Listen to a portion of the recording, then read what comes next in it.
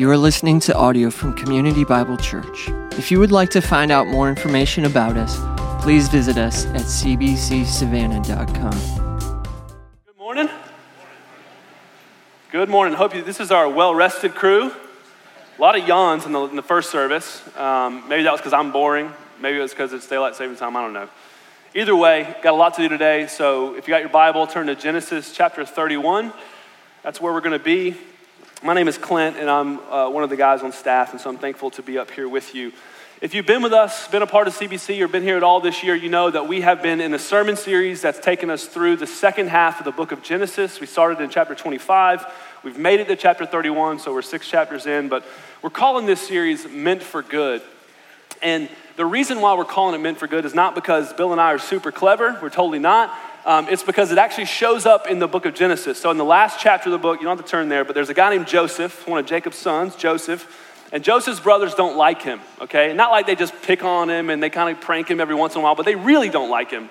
They fake his death, and they sell him to a bunch of strangers as a slave. And so through a series of just really painful events for Joseph, just decades of difficulty in his life, he actually ends up saving his family from starvation.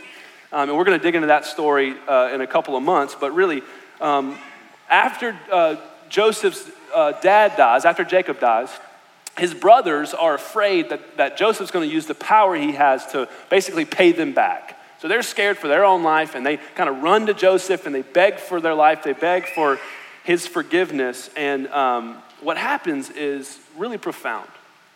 Is Joseph looks at them, and he says, "What you meant for evil against me, God meant for good." Right? So what's he saying there? In the midst of the fact that you have stole decades of my life from me, and you have caused me an immense amount of pain, I believe that God was working through that pain. It's a crazy statement, meant for good, right? I think we can get all warm and fuzzy about certain Christian statements and verses, right? And so we like to put them on a watercolor background, a nice handwritten font, put them up over the mantle, stuff you see at Hobby Lobby, basically Pinterest. So if you search right now, meant for good, I'm sure you'll see what I'm talking about, right? We do this with certain statements, and I think sometimes it could be good to keep it in front of us, but sometimes we kind of cut the meaning out of it. Think about what this means. What you meant for evil against me. You intentionally tried to harm me, but God meant it for good. It means that Joseph has this perspective on life that says, despite the fact that you have disposed of me and used me as a commodity for your own personal gain, my God is so big and so in control that he's working in all of it. That he's able to sovereignly work good through what you intended to harm me. And the question that I want us to answer this morning is, where do we get that? Where do we get that perspective on life that is so content with God's presence and his protection that even if we were to have, like Joseph does, the opportunity to get back at the people who've wounded us, to get back at the people who've caused us pain in the past, even if we have that opportunity, where does this perspective come from where we would be able to say like Joseph says, God's working. It was meant for good. So we're going to see that today in Genesis 31. And where we're picking up the story is with a guy named Jacob. So at this point in the story, Jacob has left home and he's not on vacation. He's actually running for his life because his brother Esau wants to kill him. And so along the way, he has this encounter with God. God meets him and shows up with him, and God makes a promise to him. And he actually makes the same promise to Jacob that he made to Jacob's father Isaac and to his grandfather Abraham. And really, this promise has 3 parts. It culminates in one of them where God says to Jacob, I'm going to bless you so that you might be a blessing, so that all the nations of the earth might be blessed through you. I'm going to bless you. I'm going to make you this great nation. I'm going to give you offspring. I'm going to bring you back and give you this land. So there's 3 parts to this promise that we've seen for Abraham and Isaac and Jacob. There's offspring and land and blessing. So Jacob leaves home, has this encounter with God, gets this promise. He ends up 500 miles away from his home with his uncle Laban.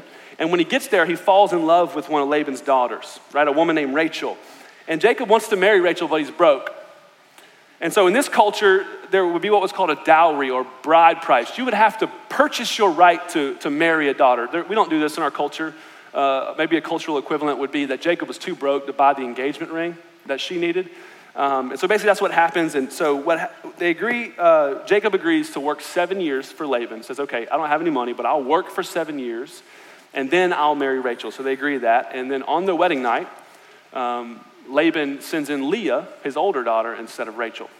I'm not sure how this goes down because somehow Jacob doesn't realize he's with Leah. But he wakes up the next morning, and I'm sure that was super awkward, right? Like, how do you handle that situation? That's a tense moment. You wake up, and you think you're with one person, and then someone else, and you're like, hey, Leah, like, good to see you. You know, like, I don't even know how that works, but he works 7 more years after that for Rachel, marries Rachel as well. And so now, between his 2 wives and their female servants, Jacob has 11 sons, and we saw this in the chart a couple weeks ago, Bill put up, 11 sons and 1 daughter, and he actually has another son on the way that he doesn't know it yet.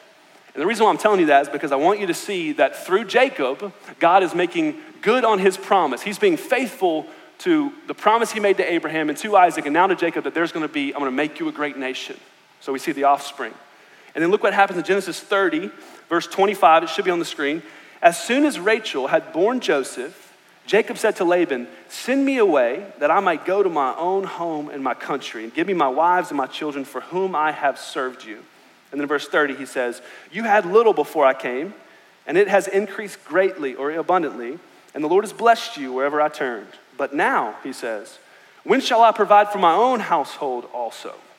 So what he's saying is, I want to take my family, I want to go back home, I want to go back to the land. And he says, I've been working my tail off for you, and your business is booming, but I have nothing to show for it, right? So when is it going to be time for me to kind of start my own company? That's what Jacob's saying. And Laban responds to him, he basically says, you can't leave, not because I want my grandkids to be here and I want to spend time with my daughters, but because you're making me a rich man.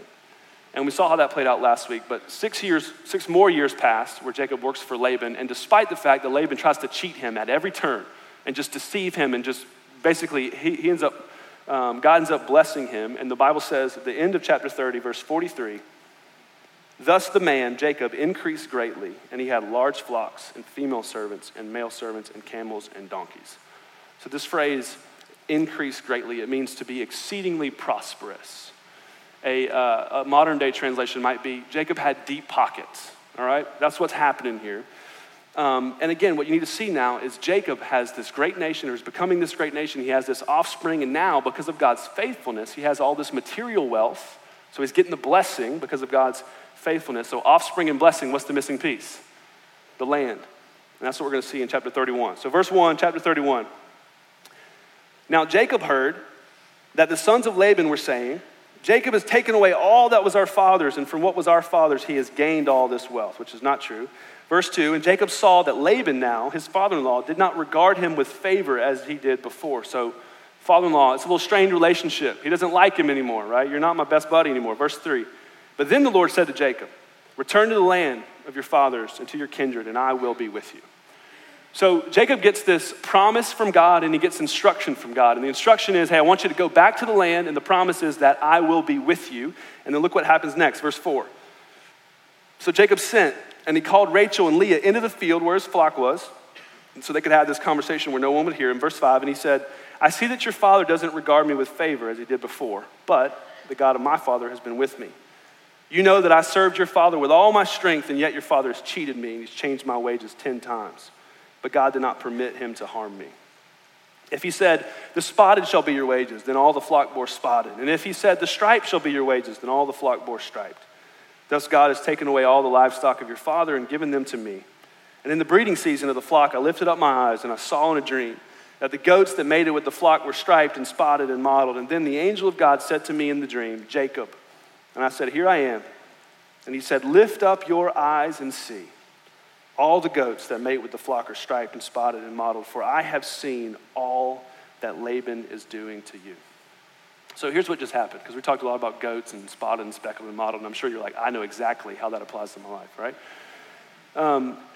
Jacob gets this instruction from God, go to the land, the promise is, I'll be with you. And that sounds super awesome and way straightforward, but it's not that simple. It's like last night, Bill sent me a text and he said, hey buddy, praying for you tonight, we're praying for you as you preach tomorrow. You lose an hour of sleep, and so you need to go ahead, get to bed early, get some rest. And my response to him was, if only it were that simple, right? Because I have 3 small children, so now you understand. this is how Jacob would respond, right? If only it were that simple, go back to the land and I'll be with you, because Jacob has some problems. One of them is that he has two wives, right? And not only that, his wives are sisters and they don't like each other at all. This isn't like how it works out somehow happy clappy on TLC, right? They don't like each other at all. They've spent the last 20 years of their life playing this game, trying to prove who's the better wife. Just this one-upsmanship, right? We covered this a couple weeks ago. But now the task before Jacob is that he has to try to convince not just one wife, but two, that we're going to leave all this comfort and all this material wealth and success, and we're going to go live with my parents. That's not going to go over well, right? That's not a good, easy conversation to have. He has to convince them to leave everything they've ever known, everything that's comfortable and familiar to them, and go to a place they've never been. And look how they respond, verse 14. Then Rachel and Leah answer, and they say to him, "Is there any portion or inheritance left to us in our father's house? Are we not regarded by him as foreigners? For he has sold us, and he has indeed devoured our money. All the wealth that God has taken away from our father, it belongs to us and to our children. So now then, whatever God has said, do." So in this crazy turn of events, Rachel and Leah actually agree. Probably for the first time in a long time, they agree on something. And in verse 16, they say, "We want you to do whatever it is that God told you." And what I want you to see here is why. What motivated them to agree to leave behind everything they know and go live with their in-laws? And the answer we just read there in their response. They say, he sold us. He devoured our money. He regards us as strangers. So what's happening here is the 14 years that Jacob served Laban for the daughters should have been saved. It would have been saved as an inheritance, right? That's the kind of the cultural expectation. I'm going to keep this money to bless my daughters with one day, right? This is the bride price, the dowry. That's what it was. But the Bible says that Laban spent all the money. And in verse 15, they say, "Are we not regarded as foreigners?" So not only are we not being treated as daughters, we're not even being treated like guests. We're strangers to him. And the pain that they're feeling here, it actually goes much deeper, because they say he sold us. Right? He used us like commodities for his own personal gain. So imagine how that must have felt. Imagine how painful it must have been to be used by someone who you're supposed to be able to trust everything with. And some of you don't have to imagine that, because you know. And maybe it wasn't your father, maybe it was your mom or a close family friend or who knows, but you know firsthand how painful it is to feel like you don't matter, to feel unloved and unseen. And this is where I honestly believe that Rachel and Leah were. This is what motivated them to treat each other the way they did, because kind of this back and forth between the two of them, because when you're treated like a commodity and used like a commodity, you tend to treat other people that way as well. But it's this place of pain, right? This wound from their father that actually leads them to agree to go with Jacob. And this isn't the first time we've seen this with Laban. This is how he treats everyone. This is what Jacob meant in verse 6 and 7 when he says, "You've seen how with all my strength, I've served your father, and yet he's cheated me. He changed my wages 10 times. That's what he's saying. Jacob has the same complaint against Laban, and he's talking to his wives, and he says, he used me. And he used you to get me to stay, and then he used me more to build his business so that he could get ahead in life." And so here's where I want to pause for a moment, because this is the space in life that I was talking about earlier, that we need a meant for good perspective. It's because of moments like this where we come face to face with the realization that life has a way of just punching you in the mouth sometimes. And maybe you can handle the pain for a season, but eventually you get to the point where you just are done and you say, why does this keep happening to me? Am I alone in that? You get to that spot where you go, how could this possibly be meant for my good? And it's because of moments like this, we need a Christianity that goes deeper. And what I mean by deeper is that many of us grew up hearing about a shallow version of Christianity that was reduced to songs and sermons on Sunday. And I'm not saying that songs and sermons on Sunday are bad. They're actually really good. But if that's all Christianity is, it's not enough. We grew up hearing about a thin, shallow version of Christianity that says, hey, if you give your life to Jesus, then all your problems will be solved. You give your life to Jesus and you're going to have the family you want and the career you want. You're going to get the white picket fence and the golden retriever, and your whole life, happily ever after, you just skip off on into eternity. But that's not been our experience, is it? What you find out pretty quick is that even the people who do seem to get everything they want in life, even they aren't immune to pain. And so where does this perspective come from? This is this idea, what Joseph has, this contentment, this trust in God that says, you meant evil against me, but God meant it for good. So look again at verse 5. Let me show you this.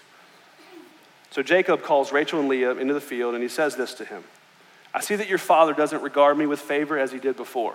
Let's not smooth over that. That means that there is a super strained relationship between Jacob and his father-in-law. It's causing him pain. Life is now difficult as a result. And what's he say? But the God of my father has been with me. Verse 6, I've served your father with all my strength, yet he changed my wages 10 times and he cheated me. Into verse 7, what's he say? But God did not permit him to harm me. So what Jacob is saying here is really the primary thing that I want you to take away from this sermon this morning. Despite the fact that life for me has been painful, what he's saying is God has been at work in the pain. So real quick, how easy would it have been for Jacob to complain in this moment to his wives? How easy would it be for that conversation that we just read to go a lot different? You've seen how I served your father. You see how every day I got up before the crack of dawn. I spent time when it was cold and I was there when it was hot and I was busting my thumb when I was repairing the fences. You've seen how I've worked and he cheated me. Can you believe that? That's not what he says. It would be easy for Jacob to say, are you kidding me? I've done all this. And to turn that to God and say, are you kidding me? Is this what I get for faithfully serving you? And here's the thing, I think Jacob probably did have those feelings. You can't tell me after 20 years of being used and cheated that there weren't at least a few of those are you kidding me moments. I know you've been there. Right? You're frustrated, but you're keeping it under control. You got it covered. You're bottling it up. And then just one more time, you stub your toe, you hit your thumb, and you're like, that guy Laban, right? Like it just comes out with that one moment. Jacob had those. But what's clear in this text is that at some point, he gets this meant for good perspective. Because as he's articulating to his wives, here's what God has called me to do. And as he's recounting all the pain that has led him to this place, he says, God has been with me.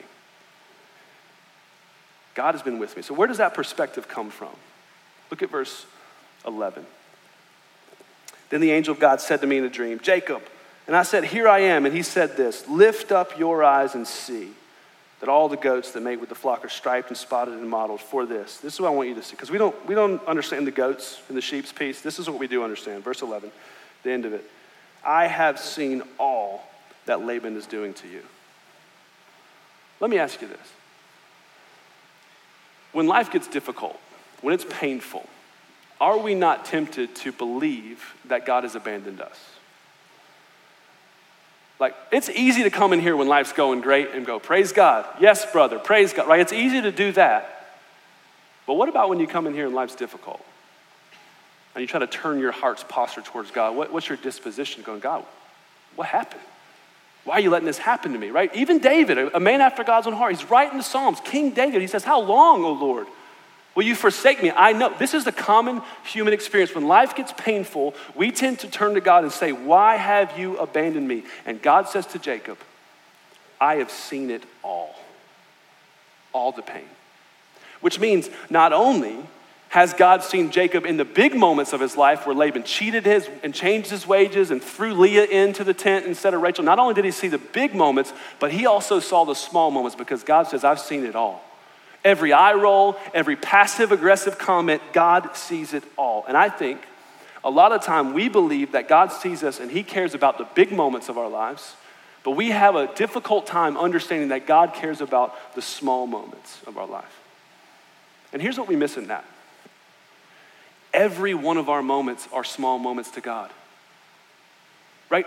God who created the universe, the God who is all-knowing and all-powerful and everywhere at once, and yet somehow attentive and caring for every single one of our needs.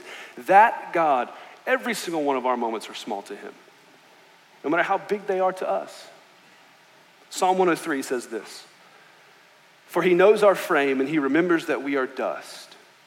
As for man, his days are like grass. He flourishes like a flower of the field, for the wind passes over it and it's gone. Psalm 8.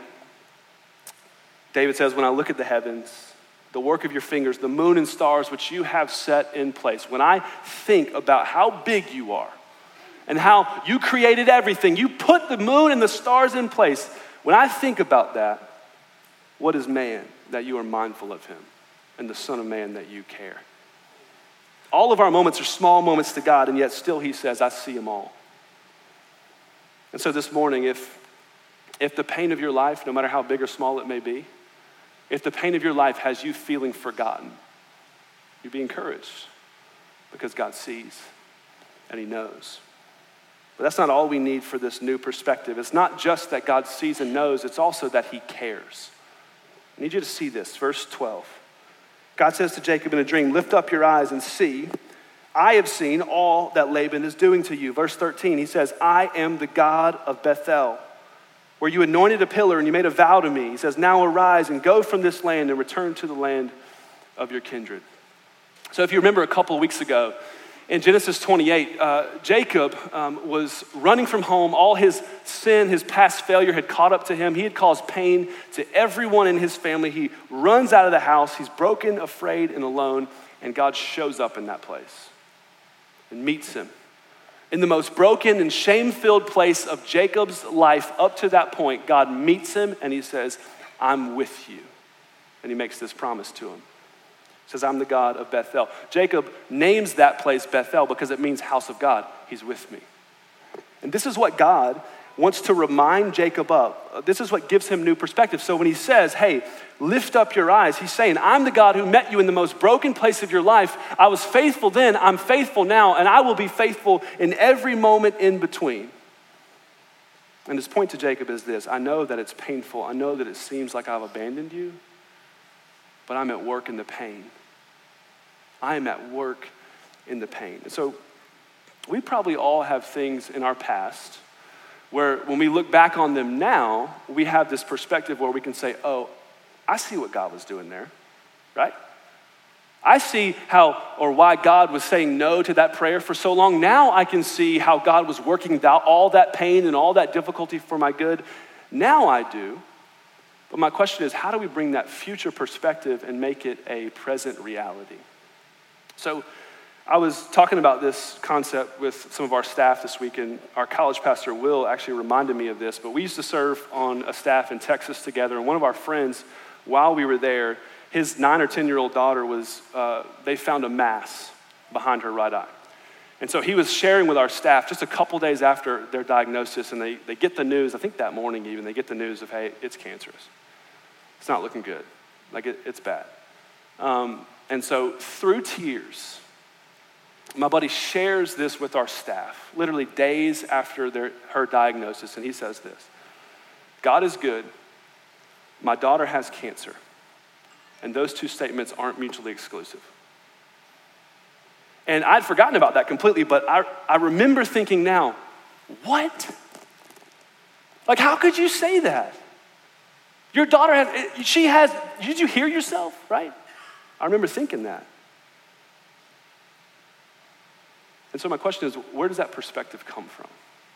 How do we get that future perspective and make it a present reality? I mean, I think ultimately it's a work of the Holy Spirit, but what do we do? So I'm going to give you 3 things. 3 things that I think we can do to contribute to this, bringing this future perspective and making it a present reality. But before I do, I'm going to say this: I don't think you're going to like them. And the reason why is because they all fit into a category of what I like to call windshield time. So windshield time is just time on the road. Just putting in the miles, right? It's where you have lived enough life, where you've stacked enough moments on top of each other, where life hurts or you receive this horrific news and it's difficult and you struggle and sometimes you just spiral out of control. And you ask God the question, like, how could this be meant for my good? And sometimes you try to control and manipulate it, and then you just exhaust yourself and you get to the point where you can't do anything else, and somehow, by God's grace, you make it through and you get enough windshield time in and you look back and go, oh, that's what God was doing in that. That's windshield time. We stack enough of those moments on top of each other, and we don't like that because we like fast, right? We live in a world, a culture where everything is instant. Everything's available to us at our fingertips. We like automated and instant. Everything's delivered to us. Like, we don't have to do anything. And the problem with that is the Bible says that sanctification is a slow process. The process of growing and maturation, of learning to trust the character and nature of God and becoming more like Jesus is a slow process. The Bible says it's 1 degree at a time. It's putting in the windshield time. So all three of these that I'm about to give you fall into that category. Let me give them to you here. Here's the first one. This is going to blow your mind. You ready? Read your Bible.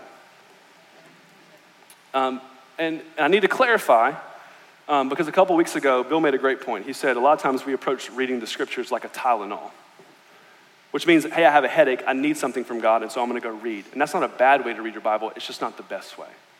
I use the illustration of, we call it like an ATM. Hey, I need money for today, and so I'm going to go to the scriptures, I'm going to withdraw what I need. And I think a healthy, a more robust, a deeper version of Christianity approach to reading our Bibles is viewing it like an investment account.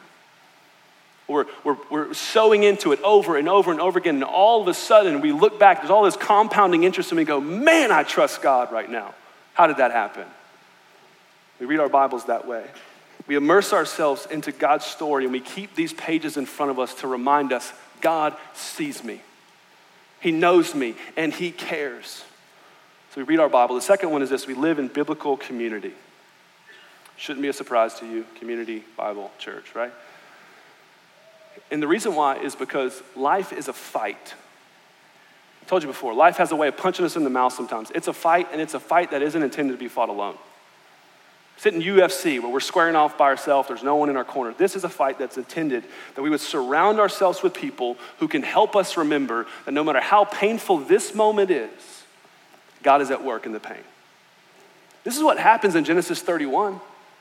That Jacob is so confident in God's working in his pain that he gets to share that with his wives. He gets to say, wives, it just didn't come out naturally. His two wives.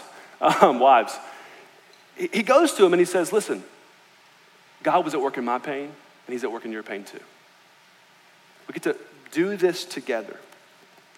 My question for you is, do you have people in your life who help you remember that God sees you and knows you and cares? And maybe a tougher question to answer is this: do you even let your guard down enough with those people so they can know how bad you're hurting and remind you that he sees you and he knows and he cares? So we read our Bibles and we live in biblical community. And then here's the last one: we pray. And I say prayer because ultimately this isn't a perspective that we can white knuckle our way into. This is a perspective that's given to us by the power of the Holy Spirit, but we should be asking for it, not just waiting and hoping, hey, maybe one day God will do this in my life. I surround myself with people who will remind me that God sees me and knows me, and I immerse myself regularly, investing in my life in the story of Scripture, going, God sees me and he knows me, and I pray that God would do what only he could do so that I could somehow, like my buddy, say, if that devastating news comes, God is good, my life is painful, and those two statements aren't mutually exclusive. That's the work of the Holy Spirit in his life, and God graciously met him and their family and said, I see you. I am the God of Bethel, the God who is with you in your deepest, darkest moment, and I'll be faithful in this moment. And here's what happened. It didn't make the cancer go away. It didn't make the radiation and the chemo any less difficult for them, but somehow through all that, God showed up and he said, I was with you then and I'm with you now. I am working in this pain. And I want to be honest with you, man. If I got that news about one of my children, I don't know how I would respond. Just in transparency, as one of your pastors, I don't know how I would respond if I got that news about one of my kids. And again, we have to have a deeper version of Christianity that has room for our failures and our doubts. Do we not? Because Christianity, at its root, is that God loves us not because we're perfect, but because of the perfection of Christ. So why then do we think that our faith has to be perfect? There is a category of pain that is almost impossible to understand how God could be working it for good. And many of you have been stuck in that place in your mind since I started preaching because you've experienced it. Or someone you know and love have experienced it, or you've been used by someone for their own personal gain and you're going, I don't know how in the world this could be used for good. And so I want to answer that for you as honestly as I possibly can. I don't know either. I don't know how God is working through some of the atrocities that happen as a result of sin in the world. But what I do know is that the Bible says that there's coming a day where the sky is going to crack open and Jesus, the Son of God, is going to return and he is going to make all things new. And on that day, the Bible says there will be no more sin and no more pain and there will be no more tears. And it goes on to say that God himself will wipe away every tear. On that day, we'll look back with greater perspective and we'll go, oh, that's what you were doing. That's how you were working that for my good. That's why you said no when I begged you to take away my daughter's cancer. We'll say, oh. Paul says in 1 Corinthians 13, he says, for now we see in a mirror dimly, but then we'll see face to face. Now I know in part, but then I'll know fully, even as I am fully known. There's coming a day. So if that's you, please know you're not alone. If you're hurting this morning, you're not alone. This is what the church is for, a people who exist to help each other follow Jesus. And we may not have all the answers. In fact, I know we won't. But we want to be a safe place for you to struggle. And not be like, come on, man, just have more faith. We'll come around you and say, man, I have no idea either how God could possibly be working that for your good, but can we pray for you? Can I serve you? Can I bring you a meal? Can I take care of your whatever? Can I come around you in that space? And again, ultimately, we pray because this is the work of the Spirit in our lives. And so I just want to invite you, when we're done singing today, if the Spirit is stirring your heart right now, when we're done singing, there's going to be a group of people, our prayer team, who would love to pray for you. I would love to pray for you. Come find for me. And we could just ask that the Spirit of God would do what only he could do to give you perspective, to say that even though life is painful right now, God hasn't forgotten you. He hasn't abandoned you. He sees you. He knows. He cares. And if you feel compelled by that ministry even and just saying, hey, man, I'm not hurting right now, but I would love to serve in that way. You heard on the announcement, there's a table out front. We'd love to invite you to even stop by and ask, hey, what's that mean? How could I be a part of the prayer team? What does it even mean? Love you to consider that. But ultimately, what we need to see is that some things don't come down to having all the answers. Some things come down to trusting God the Father. So last weekend, my son had emergency surgery on his abdomen, and he's fine now, by God's grace. But in order for him to do the surgery, he had to have an IV. He's almost 2 years old, and so that was a painful process for him. I don't know if you ever seen a 2-year-old get an IV, or if you work in healthcare, but I don't, so it's first for me. So he sat in my lap, or I sat him in my lap, and he faced me, and I squeezed him against my chest. And one nurse held his arm while the other nurse dug around in there trying to get the IV. And the whole time, he's screaming his head off. And he can't communicate very well, the kind of the deep feelings that he didn't process it and can't articulate it. So he just screams. And I haven't been able to ask him afterwards because I don't think he would remember. But my guess is what was going on in his mind in that moment was, my arm hurts so bad, Dad. Why are you letting them do this to me? Why is this happening to me? How could this be for my good? And what he doesn't know in that moment was that he needed that IV so that the surgeons could repair in him what would otherwise have caused him a great deal of pain. Far more pain than what he was experiencing in the moment. And I could have tried my best all day to prep him for it and to get him to understand, here's why we have to do it. But he wouldn't get it because he's 2. And so I hold him close while it happened. I tried to comfort him until it was over, or when it was over. And I think oftentimes the same thing happens with us. Like, God is so much bigger than us. The gap between my knowledge and wisdom and the knowledge and wisdom of my 2-year-old is pretty big, right? But the gap between my knowledge and wisdom and God's wisdom is infinite. Because God knows everything. So God could try to explain to us all day why he's doing what he's doing, and we still wouldn't get it. Because we don't understand the why. And just because we don't understand the why doesn't mean that God's not with us through it all. He sees us and he knows and he cares. Look at verse 13. God says, I'm the God of Bethel, and now arise, go out from this land and return to the land of your kindred. Interesting, I always want to point out the pattern you see in Scripture. Now that you are convinced that I love you, go. Not go and earn my love, but now that you're convinced that I see you and I know and I care and I'm at work in the pain, go. God uses difficult circumstances in Jacob's life to get him where he wants him to be. God is working to fulfill his promise. The promise he made to Abraham and Isaac and Jacob, who says, I'm going to give you offspring and blessing, and I'm going to bring you back to the land. And he uses pain to get him there. Because if you remember, at the end of chapter 30, business for Jacob is booming. Life is good. He's got the deep pockets. Everything's great, man. He can acquire all the things, all the comforts the world has to offer him. But then you move to 31 and you start to see the pain. Relationally, man, with Laban, it's not working like it used to. My brother-in-laws are throwing shade at me, right? It's just not working the way he wants to. And God uses that. Because here's the thing. Do you think Jacob would want to leave if life was great and he was golfing with Laban and his brother-in-laws on the weekends? No. Because we like to be comfortable. And just side note, I don't think you'd want to go because moving is awful. Is it not? Imagine moving 12 kids, 2 wives, 500 miles on camels. That's enough to keep anyone staying put. Verse 17, we read, Jacob arose and he set his sons and wives on camels, and he drove away all his livestock and all his property that he gained. He went to the land of Canaan to his father Isaac. He goes. God is at work in the pain, and he uses Jacob's pain to get him where he wants him. And so I'm going to share this quote with you. I know we're running out of time, but I'm going to share this quote with you, and I think it's helpful for us because what we want is we want to be used by God like that, but we also want to be comfortable. And I want you to hear this because Tozer compares the human experience to a field, and he calls the fallow field as the unplanted field, and there's a fruitful field that knows the pain of the plow. I want you to hear this. It should be on the screen. The fallow field is smug, is contented, it's protected from the shock of the plow and the agitation of the harrow. Such a field, as it lies year after year, safe and undisturbed, it sprawls lazily in the sunshine.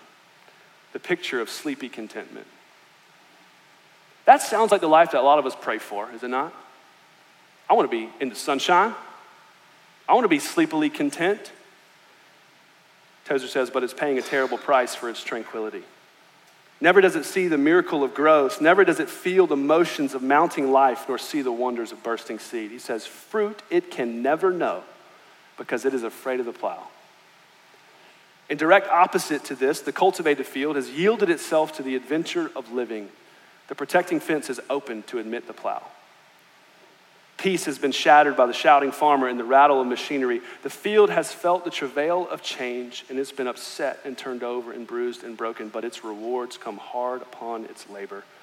The seed shoots up into the daylight, its miracle of life, curious, exploring the new world above it. He says, all over the field, the hand of God is at work. And he says this, nature's wonders follow the plow. I think oftentimes we close ourselves off to what God wants to do in us because we want to be comfortable. Keep the fence closed, protect, self-protect, right? We want to be pain-free, but we want to be used by God. That's not the world we live in. There's coming a day where God will wipe away every tear from our eyes, and we should long for that day. But in the meantime, we have been given this promise from God, and we see it in Genesis 31, that all of our tears, or rather none of our tears will be wasted. That God is at work in the pain. So God says to Jacob, now arise and go. And Jacob doesn't know what he's going to find there. Remember, 20 years ago, he left because Esau wanted to kill him. And the scriptures lead us to believe that Jacob still thought that would be the case, but he goes anyways. Why? Because he knows God can be trusted. Maybe you're thinking right now, man, that sounds awesome. I would love God to use me, but I've got this sin in me. I've got this thing in me that I haven't been able to get rid of. No way God could use me. Look at verse 19. Now, when Laban had gone to shear his sheep, I don't know what shearing sheep entails, but it's apparently a long and difficult process, takes several days. Laban's gone. Verse 20, Jacob tricked Laban the Aramean by not telling him that he intended to flee. And he fled with all that he had, and he rose and he crossed the Euphrates, and he set his face towards the hill country of Gilead. So this is intended to be shocking to us. Jacob just had this huge spiritual win, right? With his wives, he just said, man, I'm recounting the pain. God's called us to go, but he's working in it. He was in my pain and he's working in your pain. And then he goes back to his old ways. He slips out, doesn't tell anybody, and just kind of takes his stuff and leaves. He's afraid. He downshifts into his old ways. And what happens here is he loses sight of who God is. He forgets that God knows and cares and sees him. And what I want you to see in that, he gets stuck in his pain, stuck looking at his arm saying, this hurts, how could this be for my good? And so he acts in fear. And what I want you to see in that and be encouraged is this: Jacob has not arrived. Jacob is still putting in the windshield time. He's still a work in progress. And you know what God doesn't say to him? If that's how you're gonna be, forget it. If that's how you're gonna act, then don't worry about the promise, you're a lost cause. In fact, we see the opposite, and we'll see this next week. God meets Jacob again, renews his covenant, renews his promise, changes his name from Jacob to Israel and says, God's with you. You are my people. Friends, your pain in life doesn't mean that God's forgotten you. He sees it all. He's with you. And your failures in life do not make this any less true. We got to do this quick. I'm running out of time, so I'm just going to summarize the rest of the chapter. I got one more thing I want you to see. So what happens from here is that Laban finds out that his family's gone. Jacob and his family gone. He comes back and he's like, what the heck? Where'd they go, right? And basically, he sees that all the people that he has repeatedly used for his own personal gain have abandoned him. And he responds as you would expect him to respond. Verse 29 of Genesis 31, he says, God shows up to me in a dream, and I was going to come kill you, but he said not to hurt you. But I want you to know it's in my power to hurt you, which it's not, because God said, hey, don't do it. But Laban's just reaching for any type of control he can get. And so this is ironic in this space, but Laban and Jacob have this huge back and forth, right? They kind of argue. Jacob throws his speech that he's been rehearsing for 20 years on him and says, take that, here's why I'm right. Laban goes, here's why I'm right. But what becomes really clear is that Jacob was in the right, and Laban basically just tucks his tail. And they make this weird truce. They basically make an agreement, and Laban says, well, fine, I'm right, but if you think you're right, then let's just make an altar here, and I won't cross it and hurt you, and you don't cross it and hurt me, right? He's still just kind of reaching for things. So you can read that later this afternoon. It's exhilarating. But what I want you to see is how this ends for Laban. Verse 55 of Genesis 31. Early in the morning, Laban arose, and he kissed his grandchildren, and he kissed his daughters, and he blessed them. And then Laban left, and he returned home. So he goes back home empty-handed. He goes back home without his grandchildren, without his children, and without all the wealth that he used them to get. He goes back home empty-handed. And what I want you to see in that is that this reality of God seeing and knowing, and he sees our pain, and he's at work in our pain. It's not just that he's bringing about good for his children, even though people have meant them evil. It also means that he's not willing to sweep evil under the rug. He's not willing to just let it go and just say, okay, I'm going to really love my children. I'm going to make up for what they stole from you. No. He says, I'm going to wipe away every tear. There won't be a wasted tear. Laban will get what's coming for him, and he does. This is why Paul says in Romans 12, verse 18, if possible, so far as it depends on you, you live peaceably with all, not because it's getting swept under the rug. Beloved, he says, never avenge yourselves, but leave it to the wrath of God. For it is written, vengeance is mine, I will repay, says the Lord. And so God is at work in the pain, and Jacob and his family, they're saved from Laban. And as we follow the lineage of God's people through Abraham and Isaac and Jacob, we can see glimpses as they're being saved and delivered from their enemies. We see glimpses in that of a salvation that's coming that goes far deeper than that.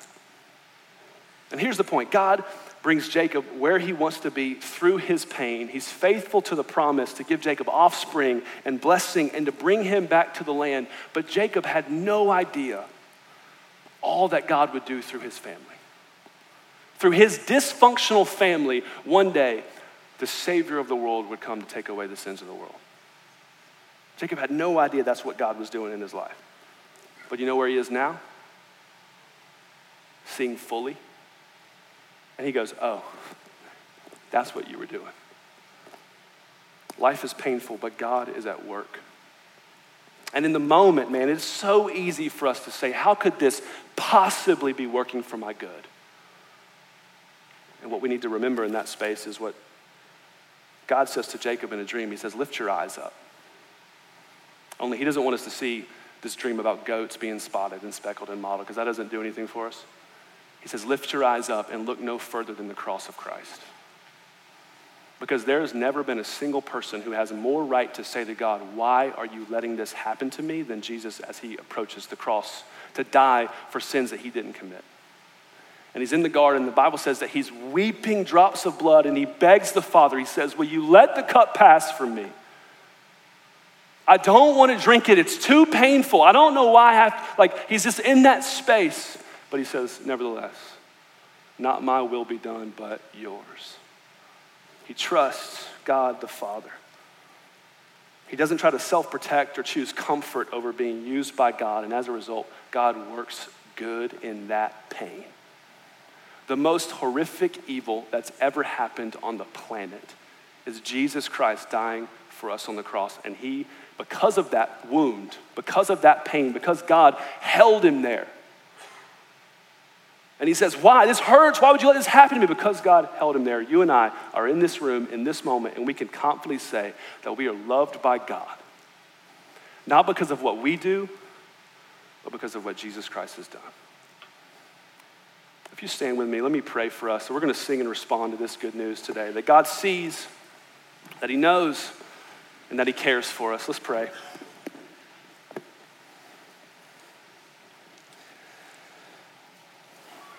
Lord, you're good, and that's an understatement. And I know there are people in this room right now who are so busted and so hurting that it's hard for them to see past the pain. But I pray, God, that by the power of the Holy Spirit, you would meet them in this moment, that as we sing, even in the valley, you're faithful. That we would be able to, as a people together, articulate that as truth. God, we believe it. On the mountain, you're faithful. In the valley, you're faithful. That, God, is the work of the Spirit. God is good. Life is hard, but those two statements aren't mutually exclusive. God, help us to believe it. Help us to sing. We love you. We pray in the name of Jesus. Amen.